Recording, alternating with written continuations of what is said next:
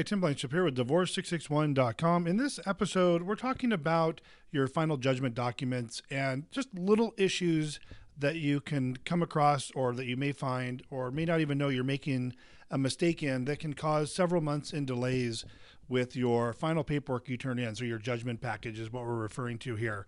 So I had a client ask me, say, hey, Tim, I did my own divorce. I did all the paperwork. I'm just about to turn in. Would you mind just taking a quick look at it? And while we don't normally review folks' paperwork that they've completed, I said, okay, fine, send it over. I'll take a quick look. Well, he had done a pretty good job on the paperwork, but unfortunately there were numerous super minor errors that would have caused his judgment to be rejected, and again resulting in multiple months of review, rejection, et cetera, et cetera.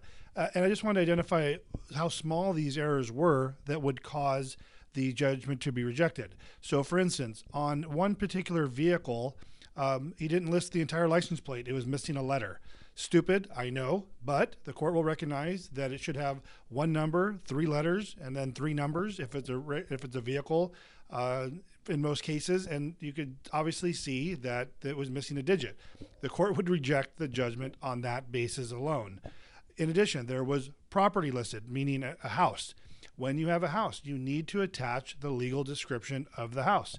Stupid, I know you have the address, but the court will reject it for that issue alone. So the point of this episode is to let you know, for the most minor issue, most minor correction or error, the court will reject your entire divorce case. So you want to make sure it's done right. You don't want to have it get delayed through rejections, because you can turn your case into court. It can take 3 to 4 months for review, and once reviewed, rejected, and then you have to turn it again for another review, and again, it can take another couple of months.